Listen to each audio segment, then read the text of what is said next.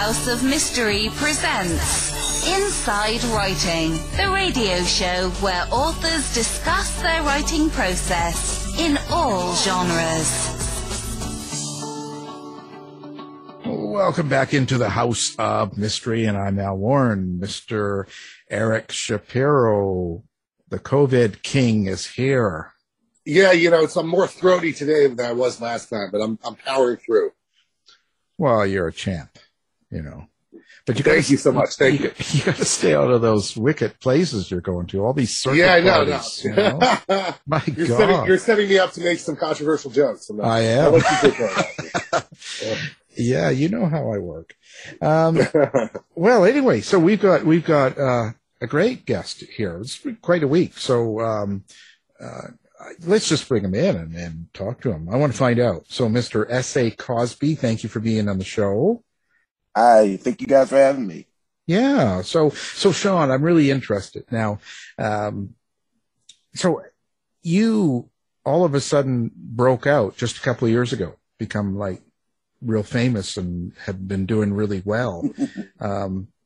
So tell me, what's the secret? So how do I get there? I should be doing what you're doing. I want to know. Yeah. So you got to tell me how do I become a really good writer like this?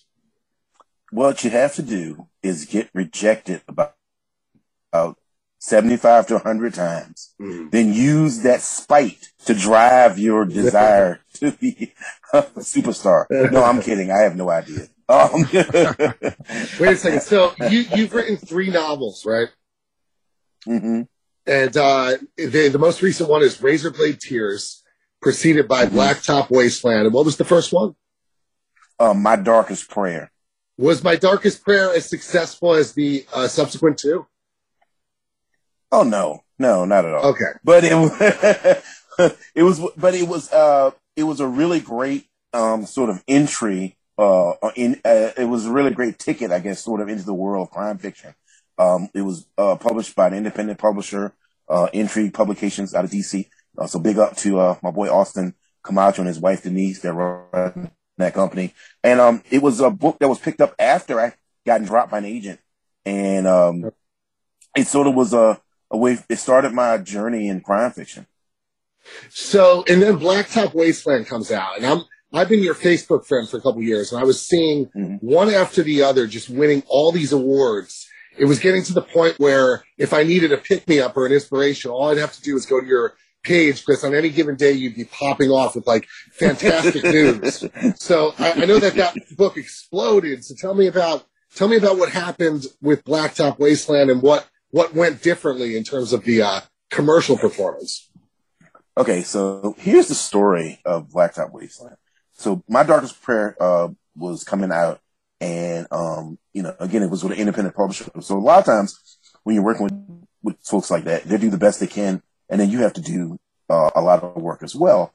And so it's sort of a punk rock ethos, And anyway, I was going to BoucherCon, which is this huge mystery convention that takes place in different parts of the country, takes place in different parts of the world. And it was going to be in St. Petersburg, Florida that year. Anyway, I hadn't had a great year up to that point. Even though I had gotten my book picked up, I had, like I said, been dropped by an agent, and I was with like the great folks at Intrigue. But it's hard. It's rough when you're an independent writer. Bookstores aren't that gracious, to be honest with you. And so it's hard to get traction. It's hard to get attention. So I saved all my pennies, and I was going to go to BoucherCon, and I had a backpack full of advanced copies of Darkest Prayer, and I was just going to hand them out to people. So anyway, what happened was, about 2 weeks before that convention, it's so funny. I heard an interview with Bruce Springsteen where he talked about when he wrote Born to Run and how he'd had these 2 flops for his record company. And so when he wrote Born to Run, he stopped trying to write a hit record, and he just wrote what he liked, the themes and the motifs that he enjoyed. And I sat down and I said, that's what I'm going to do with Blacktop Wasteland. And I finished it, but I didn't know what to do with it. And so when I got anyway, so fast forward, I go to the convention. A buddy of mine named Eric Pruitt is the moderator for a panel on Southern crime fiction, and they need one more person. And he asked me to be on that panel. And I was on that panel with some great writers like Ace Atkins and Alex Segura and Steph Post. And we had a great time talking about Southern crime fiction, the holy trinity of Southern crime fiction, which is sex, class, and race. I think you could throw religion in there for a quartet. But anyway, so anyway, there was this lady who, after we finished talking, she got up and she said, well, I don't really have a question, I have a comment. And I'll never forget Ace Atkins, who's like 6'4", built like a brick house. He nudges me in the arm and said, hey, he's like, here we go. And so this lady basically got up and wanted to complain about us talking about how bad slavery was. And, oh, wow. And so to kind of diffuse the situation, I made a joke. I said, look, I know it's difficult for you. You feel like you're being put upon. You feel like you're going to be a minority soon. I said, I'm going to help you through that. Me and you are going to work through this together. I'm going to teach you how to drive while black and, get accosted in jewelry stores and stuff. And so everybody laughed and kind of eased the tension in the room. And afterwards, a guy comes up to me, this little studious looking gentleman. He's like, hey, my name is Josh Gessler, and I'm a literary agent. I'd like to work with you. And that's how Black Top Wasteland. That's what happened. And then he took me on as a client in November of 2018. He sold it to Flatiron Books in February of 2019, and it changed my life. It changed everything. And then backing up to earlier in the story, you said you had lost an agent after the publication or surrounding the publication of your first book. And I think our listeners will be curious as to why that happened and what happened. Okay, so I'm not going to say who the agent was. Oh, come on, give us a very name. Nice person. And no. And we know I can't. I'm a gentleman and a scholar. But we parted ways. It was amicable. There was no animosity. But getting an agent is sometimes like getting into a relationship. When you're first with that person, you're in the full flush of lust, so to speak. Yeah. But then sometimes you realize, hey, we don't fit. This isn't working. And so for me and this agent, it just wasn't working. And he had Darkest Prayer. He just couldn't seem to sell it. So after about a year and a half, I said, hey, let me try to write something else. And in the meantime, I'm going to take Darkest Prayer off your hands. And he was like, all right. He said, well, let me know when you got something else. And we kind of just parted ways, and after that, I met Austin and Denise Camacho at a live reading in Washington, D.C., put on by my friend Ed Amar. And they have a publishing house. They took it on, and like I said, it was an independent publisher. But we sold quite a few copies, and it just re-certified my belief in myself. It made me bet on myself. Always trust your own good instincts, because in this thing, whether it's writing, whatever creative endeavor you have, no one knows your art better than you do. And you have to trust yourself. Now, I'll give you an example of what I mean. So when he and his agent got together talking about the book, the original title is My Darkest Prayer. And he was like, oh, I hate it. I hate that title. It's not going to sell anything. The first line of My Darkest Prayer, because it's in first person, is the character Nathan, a Waymaker, saying, I handle the bodies, because he works at a funeral home part-time. And he's a part-time private eye or unlicensed private eye.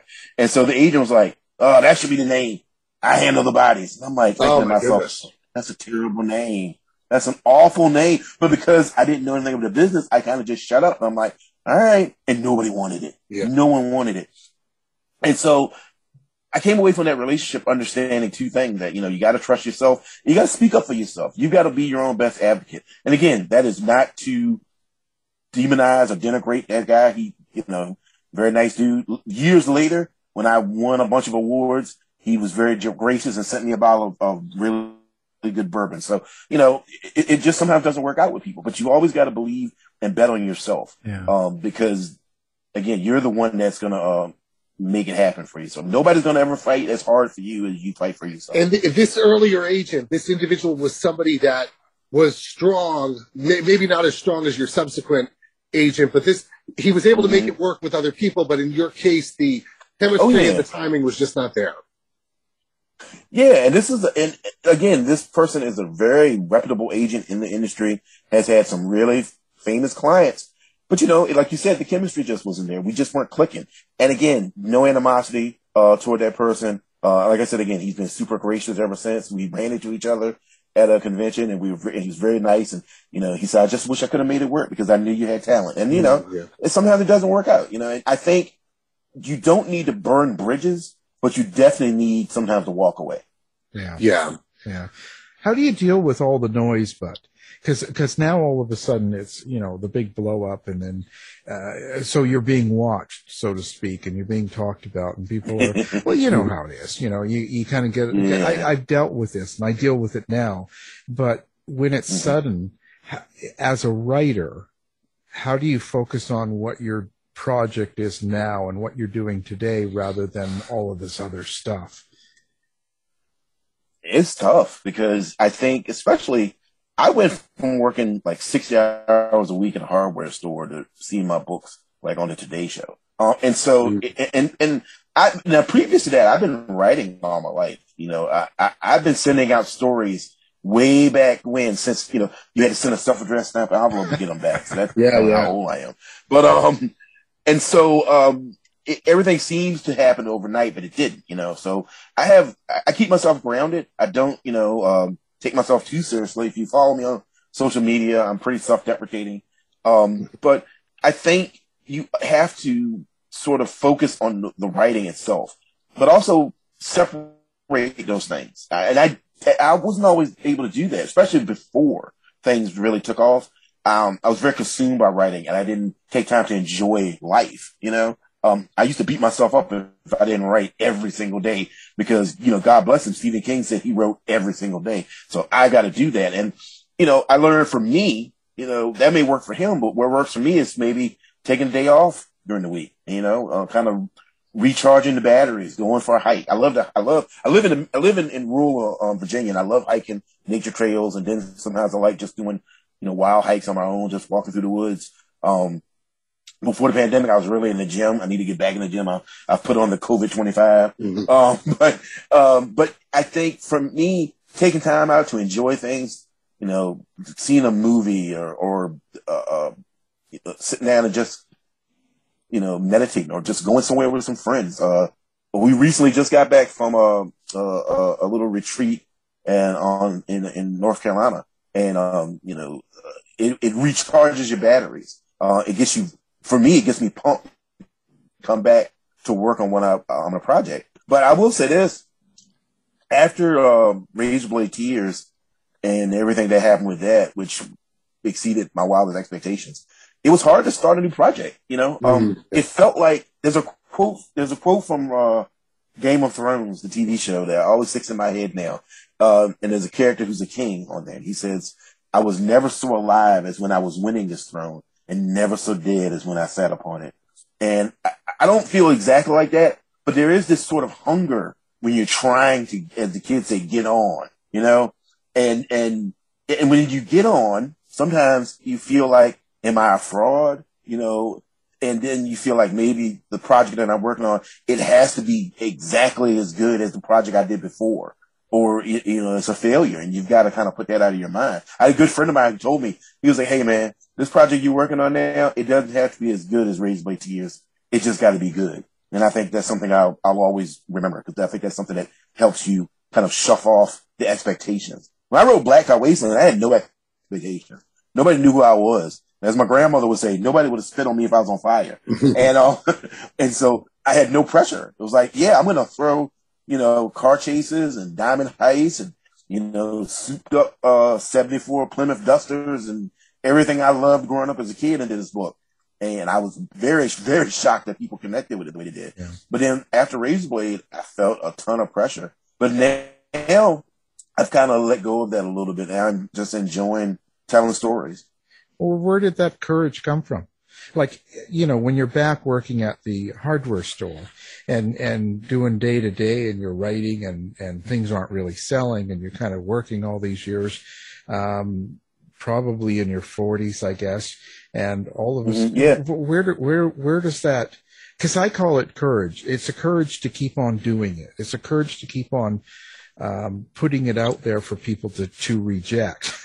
and to put down, right? I mean, because we all deal with it, and so it's a lot of courage, because every time you get slammed down, and then you're going back into work, and then some nasty customer wants this and that, and you're having this, you go, oh my God, what's wrong with me?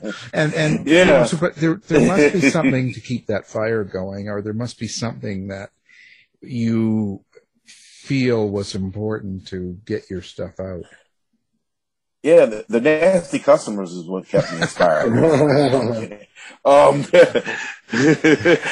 you know what I think it is, and it's going to sound really, I think, pretentious a little bit, but I just felt like writing was the one thing that I was really good at in my life. It was the one thing that came natural to me. Didn't come easy, but it came naturally to me. And I remember 2 instances when I was younger that inspired me to want to be a writer. One, when I was about, I think I was 9 or 10. I wrote this really long, rambling epic about about elves that lived in the magnolia tree in my backyard. And I let my mom read it. And I'll never forget, she's passed on now, but I'll never forget the look on her face. Like she was pleasantly surprised that it wasn't horrible.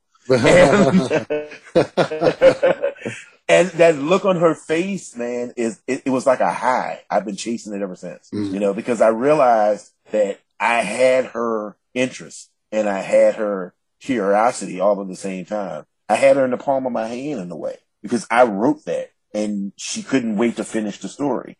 So that sort of kept me going. And then I had an 11th grade high school teacher, my English teacher in 11th grade, Jeff Bones, so shout out to Mr. Bones, who after I'd written a project for school, he pulled me aside and he said, "Hey, I want you to stay after class." I'm like, okay. I thought I was in trouble. And he said, "I want to ask you, have you ever considered being a writer?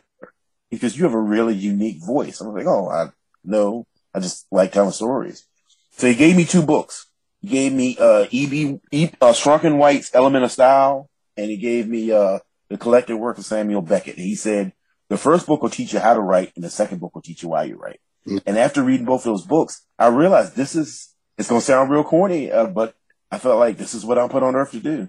This is the thing that gives me, up to the time, I met, the love of my life. This is the thing that gave me the most pleasure in life, is writing. And even now, when I'm down, when I've had tough times, and I've had some tough times the last couple of years, with the great successes they've been great. I lost my mom, I lost my uncle, I've had some issues of my own, and it's like writing has always been that thing that was able to buoy me, that able to bring me out of the morass, so to speak. And so I guess for me to give you a succinct answer, because I tend to ramble, I'm sorry. But for me, I just always felt like this is what I'm put on earth to do. Birds got to sing and bees got to sting, and I got to write. And so I just was too dumb or too stubborn to give up. I remember I read something you posted on Facebook. It was an essay that was really wonderful. It was about being a Southern writer, and it was very striking. This was a year or 2 ago. So I was curious if you could speak to that specifically and how important that is to you and what that means. Yeah, I think there are people who exist in this sort of bubble that think the only writers from the South are, neo-Confederate Southern apologists, and nothing could be further from the truth. The South is a rich panoply of cultures and peoples and subcultures. And as an African-American man from the South, I feel like it's sort of partly my duty, partly my birthright to write about the South. There's no place more afraid of its past and more confused by its future than the South. And I love where I come from. I love being a Southerner. I think Southern pride is not, the battle flag of a 4-year hissy fit. Southern pride is a deep, abiding understanding of the natural world, of the mix of culture, like I said, the underpinnings of Southern society, which is race, religion, class. All those things create what I like to call the true Southern culture, true Southern heritage. And it's something that I share with anybody who's born, south of Maryland. If I go to a Southerner and I say the word scrapple, or I say sun tea, or I say if I say we going skink hunting, they know what I'm talking about, because that's almost like a shorthand. And I love that. I love having that sort of connection with people. At the same time, I'll paraphrase James Baldwin. because I love the South, I have the right to, I feel like I have the right to criticize her unequivocally because I think it can be a better version of what it is now. I want it to be the best version of what it can be. I want it to be the best version of what it can be. And so, I take great pride in being a Southern writer. I take great pride in being a part of a long, long tradition. And, it is something that I take very seriously. When I first started writing and I first started sending stories out, there were editors who were like, yeah, this is great, but can you change the setting to Chicago? And instead of, making them down on their luck, ex-race car drivers or down on their luck, farmers, can you make them drug dealers? And well, that's not my reality. That's not who I am. That's not the people I grew up with. That's not my uncles and my cousins and my grandma and them, and so it's, like I said, an honor and a duty to talk about and tell these stories and tell the stories, like I said, of the men and women that I grew up with, men and women, who worked their whole lives just to enjoy a few moments of peace. So it's really important to me. And also you were talking about how much you love hiking and being where you are in rural Virginia. You evoked a sort of mystic feeling, like, I have to imagine it's also very physically beautiful where you are. Oh yeah, it's lovely. I mean, I have friends in New York City, who are very dear to me, and they're always like, when are y'all gonna move up here? When are y'all gonna leave Virginia? And I'm like, I'm never gonna leave Virginia. I love New York City. I love visiting. I love going to the Village. I love going uptown. I love being, going down to Battery Park and stuff like that. I really love the bars in New York City, but but there's something I'm connected to the natural world here in Virginia. I can get up in the morning and look out my back window, and there's a family of wild turkeys that live in our backyard. There's a group of squirrels that I feed to the consternation of my neighbors, and so I'm very connected to that. I posted a thread early this year on Twitter about rural writers. Writers come from rural backgrounds, and I was, because somebody asked me, why is it that rural writing seems so brutal? And I said, if you grew up in the South like I did, and you grew up poor in the South, you grew up skinning deers and skinning rabbits and having to chop wood for a wood stove, not as an affectation, but to survive, then you have a very deep connection to the natural world, and there's a very thin veil between life and death in the natural world. There's a writer named Laura McHugh, I think I'm saying her name right, who wrote a book this year called What's Done in Darkness. And she had a great line. She's like, when you grow up poor in the South, chopping wood isn't an exercise. It's either you chop wood or you freeze to death. Death is always around you as a writer from a rural area, whether it's rural Arkansas or whether it's rural North Carolina. And so there is sort of this mystic, quasi-supernatural feeling that exists in the South, and I'm definitely a part of that, and I definitely embrace it. I have a good friend, the writer Jordan Harper, who wrote She Rides Shotgun, one of the great crime novels of the last 20 years. And he and I were talking, because he's originally from the Ozarks, he's from Missouri, but he's lived in LA for a number of years. And he was talking about how we have a different sensibility when it comes to writing. He has embraced sort of a nihilistic viewpoint, a more James Elroy-esque sort of idea that everything's bad and only a few people that try to swim against the tide, even those people get overwhelmed. Where I still am steeped in traditional Southern Baptist mythology that, I've never seen the righteous forsaken. And so even though they have to go through a lot, my characters usually come out on top. They suffer and they pay for that victory in blood, in sometimes buckets of blood, but they usually come out on top. And I think it's fascinating because I admire him so much. And so to be able to talk with someone that I admire about the differences, but that doesn't make, I think, one of us better than the other. I think it's just a different way we approach the craft and the way we approach narrative. I love talking about that, so. Yeah. Is there so are you implying you more or less said it, but don't let me put words in your mouth. There's a spiritual component to what you're describing in terms of like the veil between life and death and the near supernatural state of where you are. So talk more about that. Yeah. So like I haven't really delved into it in my first two books, But I'm working on something now that really sort of encompasses that. But I think even in Razorblade Tears, when the fathers go to the graveyard to talk to their sons, or there's this idea that they're on a mission. They never explicitly say they're on a mission from God, but they're on a mission for revenge. And I think if you read that book, the spirits of their sons follow them throughout their bloody path of rage. I'm maybe what you would call an agnostic person. I was raised in Southern Baptist Church. I've kind of moved away from it. I think organized religion is the bane of our existence, but at the same time, I think spirituality is whatever keeps you going.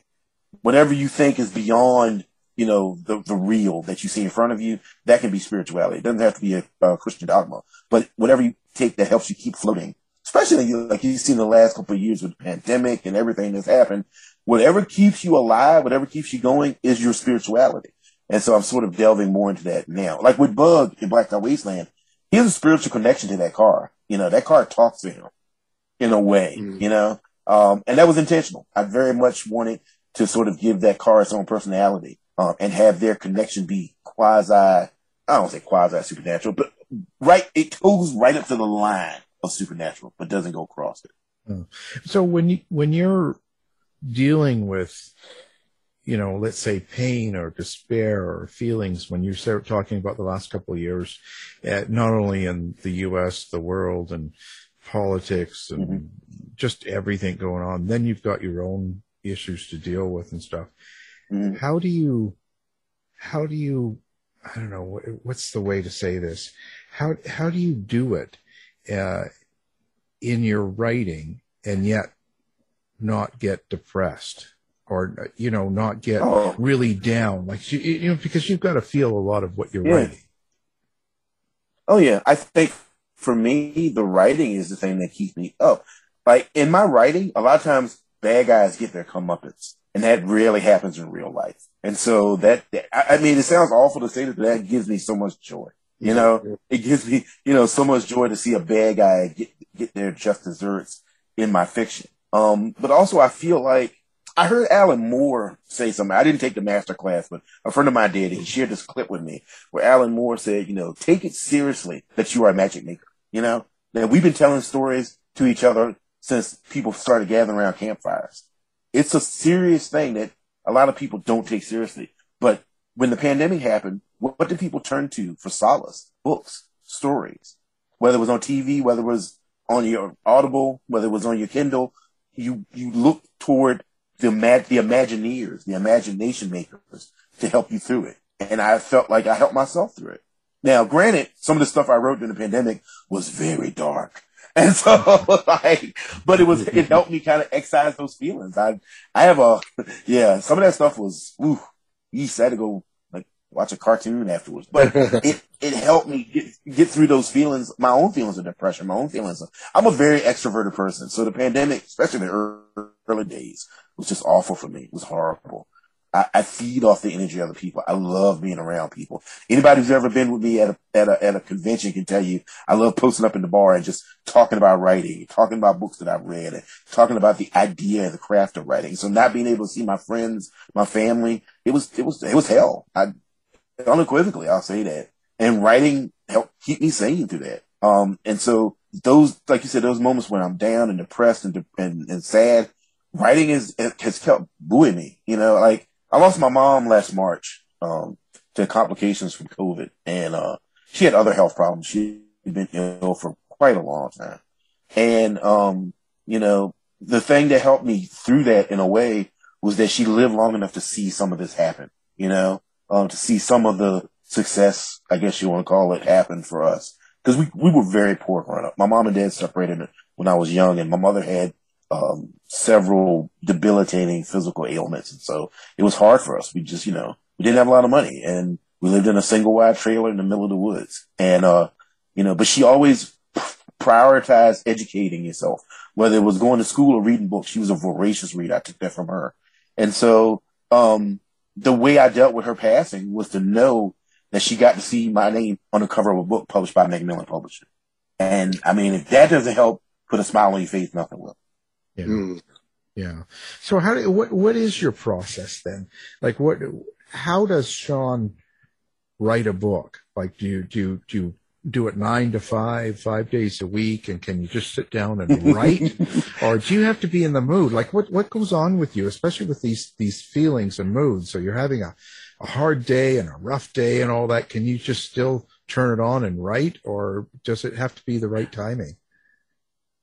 Well, the first thing I do is I go in the woods and I dig a hole in the ground and I plead for, no, just playing.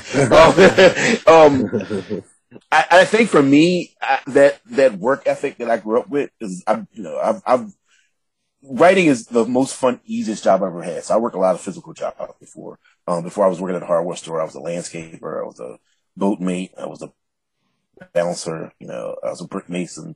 And so I don't wait for inspiration, especially now, because I feel like, I owe people these books. I owe people these stories. So like right now I'm working on a book and I write every day when I'm working on a book.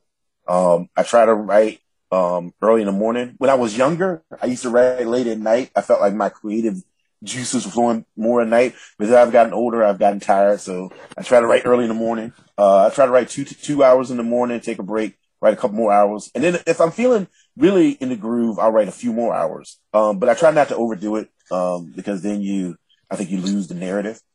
Before I start a book, I write a pretty long, detailed synopsis to myself. It's very much like a stream of consciousness. It's almost like a storyboard. I'm just telling myself the story idea, and then once I've done that, I use that sort of as a roadmap to write the book. A lot of times that synopsis in the book are very different, but it just gives me a guide as to where I want to go with the story, what story beats I want to hit, what, themes, both textual and subtextual I want to talk about. And then, once I get into it, like I said, I'm writing every day until the book is done. And once the book is done, what I'll usually do, is send it to a few trusted friends.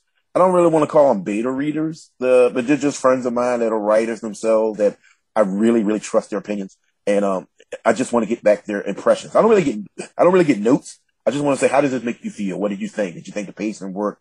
Did you like the character? You like the main character? Do you feel like I hit the points I want to hit? And then after I do that, I kind of work on it a little bit more. And then I send it to my editor at Flatiron, a great person by the name of Christine Coprash, who's really helped make me a better writer.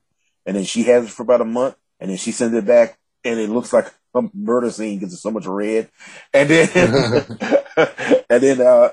and then after that, I kind of use her notes and her suggestions, and go through it. And sometimes I take her notes and suggestions just whole cloth, and sometimes we debate about them, we talk about them. We have a really good, working relationship and friendship. So, she never tries to steer me wrong. There's just sometimes things that I feel are pretty passionate about. And then other times there are things like, you got to pick what hills you want to fight on, and not everything is worth fighting for. And, once I do that, I send it back to her. We let it sit for a little while, and then we send it out. So that's pretty much the process. It makes it sound simple, but anybody who's ever written knows it's, you can stare at the screen for 30 minutes trying to decide the right word, for the right sentence in the rhythm of the paragraph you're writing.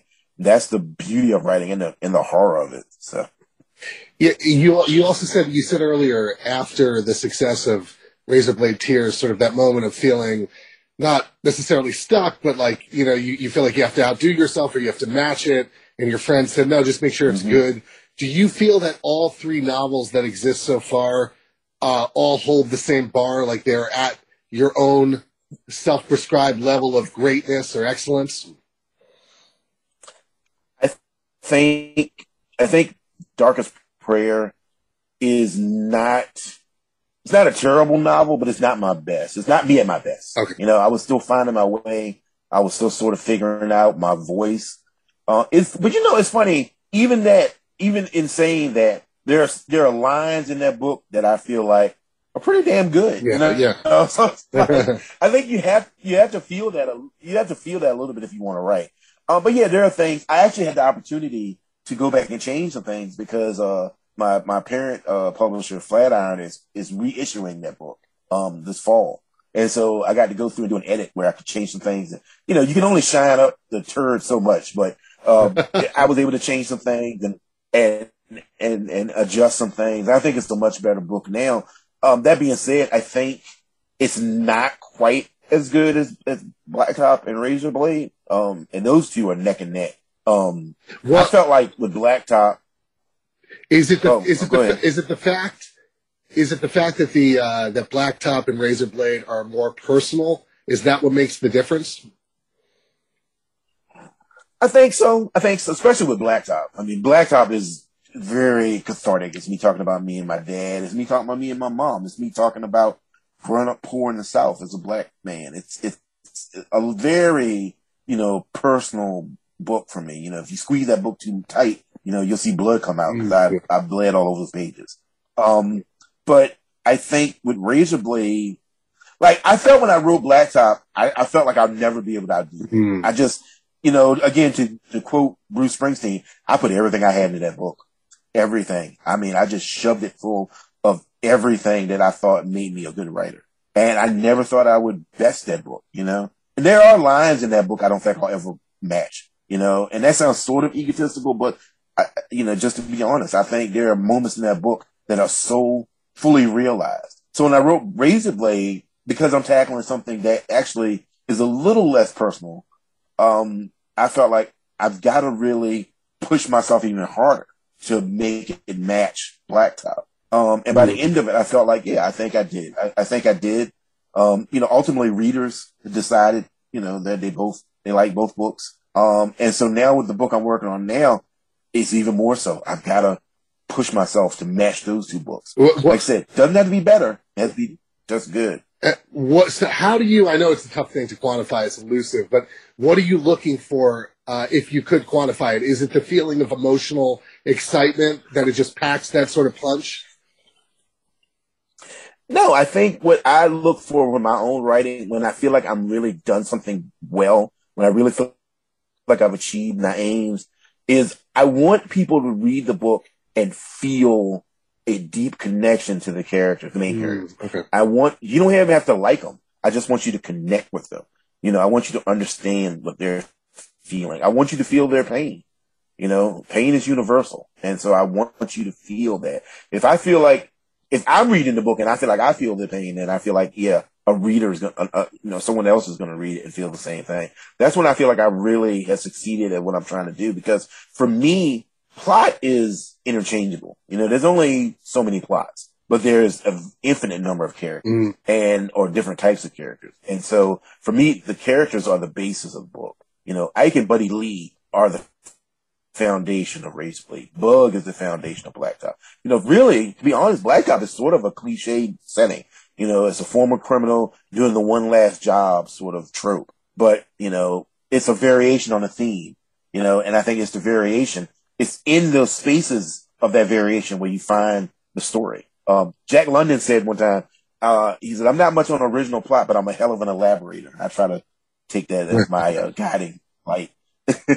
Did you stay in the first person after that first novel?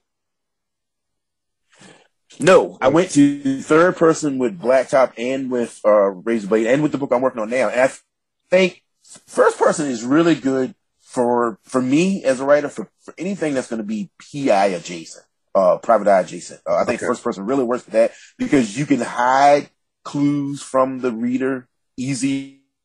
I'm finding that out because the book I'm working on now is more of a traditional mystery than, say, Razorblade or Blacktop. But I think also, this is sort of weird, but first person can feel very personal. Right, right. It can feel very intimate. And so, I didn't want to get that intimate with the books I'm working on now because they're heavy books, man. For all the violence and stuff, Darkest Prayer is a pretty fun book. It's an adventure, so to speak. With Blacktop and with Razorblade, they're both heavy themes. Blacktop is generational trauma, and poverty and racism. Razorblade is, homophobia and prejudice and, classism and violence and the high price of redemption. And the book I'm working on now is, a Southern Gothic murder mystery, but it's also about guilt and it's about how we process trauma and how that, shapes us and forms us and makes us different than maybe who we were before that trauma. So they're heavy books, man. So I would like to write another first person book. I really like to write another book with the characters from Darkest Prayer because I love those guys. There's a lovable sociopath in that book. So, they're fun characters to write. I mean, and it's like be a nice break from the sort of more very deep, sort of heavy stuff that I write currently. Everything thus far sounds like if there's a genre classification that's convenient, it would be crime. But in the meantime, the way you're describing it psychologically and thematically, it sounds literary. So is there a way that you classify it, or you don't bother with that? Oh, man. I have a friend. I'm not going to say who it is because I don't want to get him in trouble. But we were talking about the literary versus crime, literary versus genre. And he said, you know what? Literary fiction is just 300 pages of people talking about doing something. Yeah. He said crime fiction is 300 pages about people dealing with what they've done. Right. And I would much rather deal with what the characters are done than talk about the potentiality, the potential kinetic energy. That's not my strong suit. There are writers who do it well. There are writers that I admire who do it well. Jonathan Franzen, James Smiley, Alison Getskill, people who really take that literary mantle and run with it. That's not really my thing. That's not my jam, but I'm not opposed to it. I think people like to call my writing literary crime. Somebody tried to say, yeah, you're writing in the same vein as Cormac McCarthy. First of all, do not tell that lie, because Cormac McCarthy is up there, man. If there's a ladder, I'm on the bottom rung and he's standing above me on the house. He's already off the ladder. So don't get yourself telling that lie. But I do understand the sensibility, because I do use violence as a tool to show character, and I think that's something we all had stolen from him. I think any writer worth their salt that has ever read, No Country for Old Men, or, any of his Southern Gothic novels, or The Road, it's still, or even, Blood Meridian, you've stolen that idea that violence reveals character. And so, I think, the idea to calling my stuff literary, I feel like call it what you want. I just want to tell this story. How important is the element of suspense to you? And that question crossed my mind just based on you saying, dealing with what you've done. So is that a driving, component of your writing, just keeping that tension? Oh yeah. I think suspense, it's this sort of dance between what what the reader knows, and what the characters know. Yeah. And it's like you're juggling all three of those things at the same time. And when it works, it gets it gets readers' hearts beating, There's a scene, in, Razorblade where a character, does something foolish. And I fully admit that it's foolish. A character is told that their house is on fire, and they know that bad guys are looking for them. But they gotta go back to the house because, their son's baby shoes are there, and it's the only thing they have left of them. And another character tells them, hey, you can't go. This is so obviously a trap. We can't go. And that character's like, I don't care. If there's if there's even a glimmer that is true, I gotta go and get these baby shoes. And that other character goes with them. And so everybody that's reading that scene knows it's a trap. Right? But the trick is to get the reader to be that other character. Like, all right, I'm going along with you. I know it's a trap. Let's see what the hell happens. And once you get there, then it's your job as a writer to really come at them from left field. You got to make it seem like, oh, maybe it's not a trap. Maybe there's something, everything's okay. No, everything's not okay. Run for your life. And so I think that sensibility is something that I love evoking in my stories. I love that sense of that sense that is that undiscovered country between terror and suspense. I love doing that. Yeah. It's like to use that example even further. When that happens, another character is calling those characters on the cell phone. He's trying to get to them because he can't get to them because there's been an accident on the road, and it's the only road in and out of this location. And so because they don't answer the phone, he keeps calling back. He keeps not getting an answer. And so you just turn those screws. You keep ratcheting up that tension. And of course, tension is like, suspense is like lust. At some point, there's got to be a payoff, right? And so you got to do your best as a writer to make sure that payoff, that you honor the people who went along with you on that suspenseful ride, that the payoff matches the level of suspense that you created. Do you foresee a long body of work? Do you think in those terms? Like, do you want a new book every year or two? And in the end, there's a library of 40, or are you thinking, okay, I'm going to do 5 masterpieces, then I'm done? Where's your mind around that? I tell you what, man. When you say it like that, it does make you think of. I think I would love to have like an. Oh God, I can't believe I'm as a kid said, I can't believe I'm going to manifest this, but I'd love to have an Elmore Leonard career. Where I just put out a couple books every couple of years. Yeah. They don't always have to be bestseller, but they're interesting and fun and different and unique enough that people will find them and search them out. I don't know. I think it does get harder, like every time you write a new book, because again, you're competing against yourself. I never feel like I'm competing against other writers. I really don't. I'm always competing against the ghosts of myself, the past versions of S.A. Cosby. And so, I don't want to ever get to where I'm competing so hard with myself that I become a parody of myself, right, you know? Right.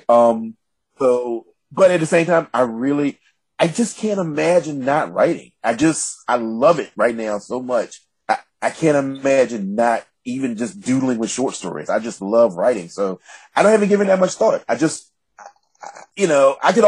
could see myself doing the Lee Child thing. Hey, I'm 68. I'm done. I retire. But also I could see myself doing, the Stephen King thing. Hey, I'm 75 and here's another book.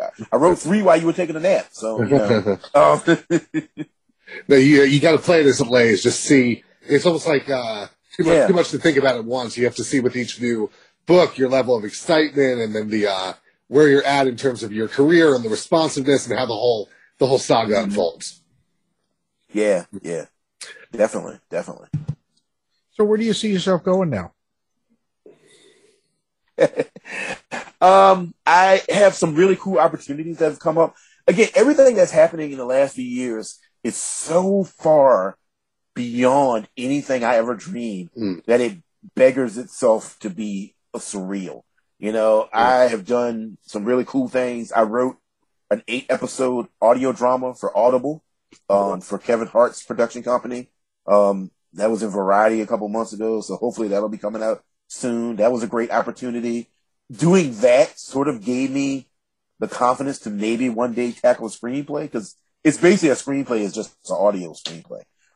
But in many ways, it was a lot easier to write in a book because, when you write a book, for me anyway, I always do a lot of details, what the weather felt like, what the trees look like, how the characters are thinking, so on and so forth. When you write a screenplay, you got to do that. It's all dialogue, And I'm really bad at spatial relations. I like to tell people, if you built a house based on the way I describe them in my books, it'd be 87 feet long and 9 feet wide. So it's like, when you do a screenplay, you ain't got to do any of that. So maybe I might be working on a screenplay soon.